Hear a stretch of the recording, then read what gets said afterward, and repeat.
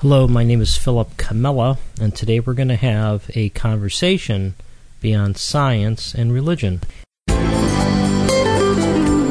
Breaking new ground in thinking, exploring the outer limits of what we know about the world and ourselves, unhindered by common beliefs and perceptions. This is Conversations Beyond Science and Religion, taking on subjects from the Big Bang, the multiverse, and evolution to the supernatural and the new rising consciousness. This is where scientists, philosophers, New Agers, and spiritualists come together to discuss where this world may be heading. Now here's your host, lawyer, philosopher, and the author of The Collapse of Materialism, Philip Camella. In August 2014, I was lucky enough to interview Professor Richard Conn Henry, who had published an article called The Mental Universe in Nature magazine, and this article was about quantum theory and what it really says about the nature of reality. So I'm going to see what he has to say as we listen to his excerpt from that show. Right. Well, of course, physicists from the very beginning and the notion of atoms and so forth have been attempting to find out what the world is made of. And, of course, there was enormous success with that, with the discovery that atoms aren't just a concept. They seem to be, at least, actually real. And Albert Einstein was the person who really established that with so-called Brownian motion. The explanation of Brownian motion, that those atoms, they weren't just a concept, they seemed to be real. And that got deeply into Einstein's head, of course, and in fact that's part of the reason that we have the problem that we do today.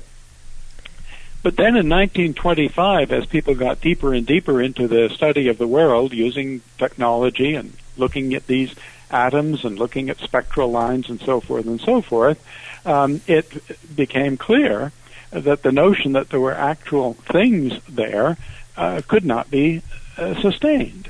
And there was a long and very emotional fight back and forth. Are these things waves or are these things particles?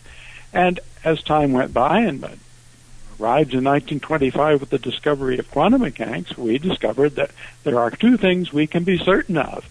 They are not particles, and they are not waves. That we know. Well, then the question is, what are they? Well, they are observations.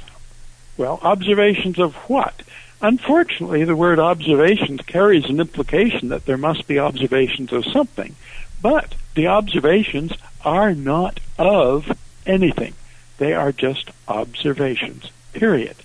And remarkably enough, that's exactly where we stand today.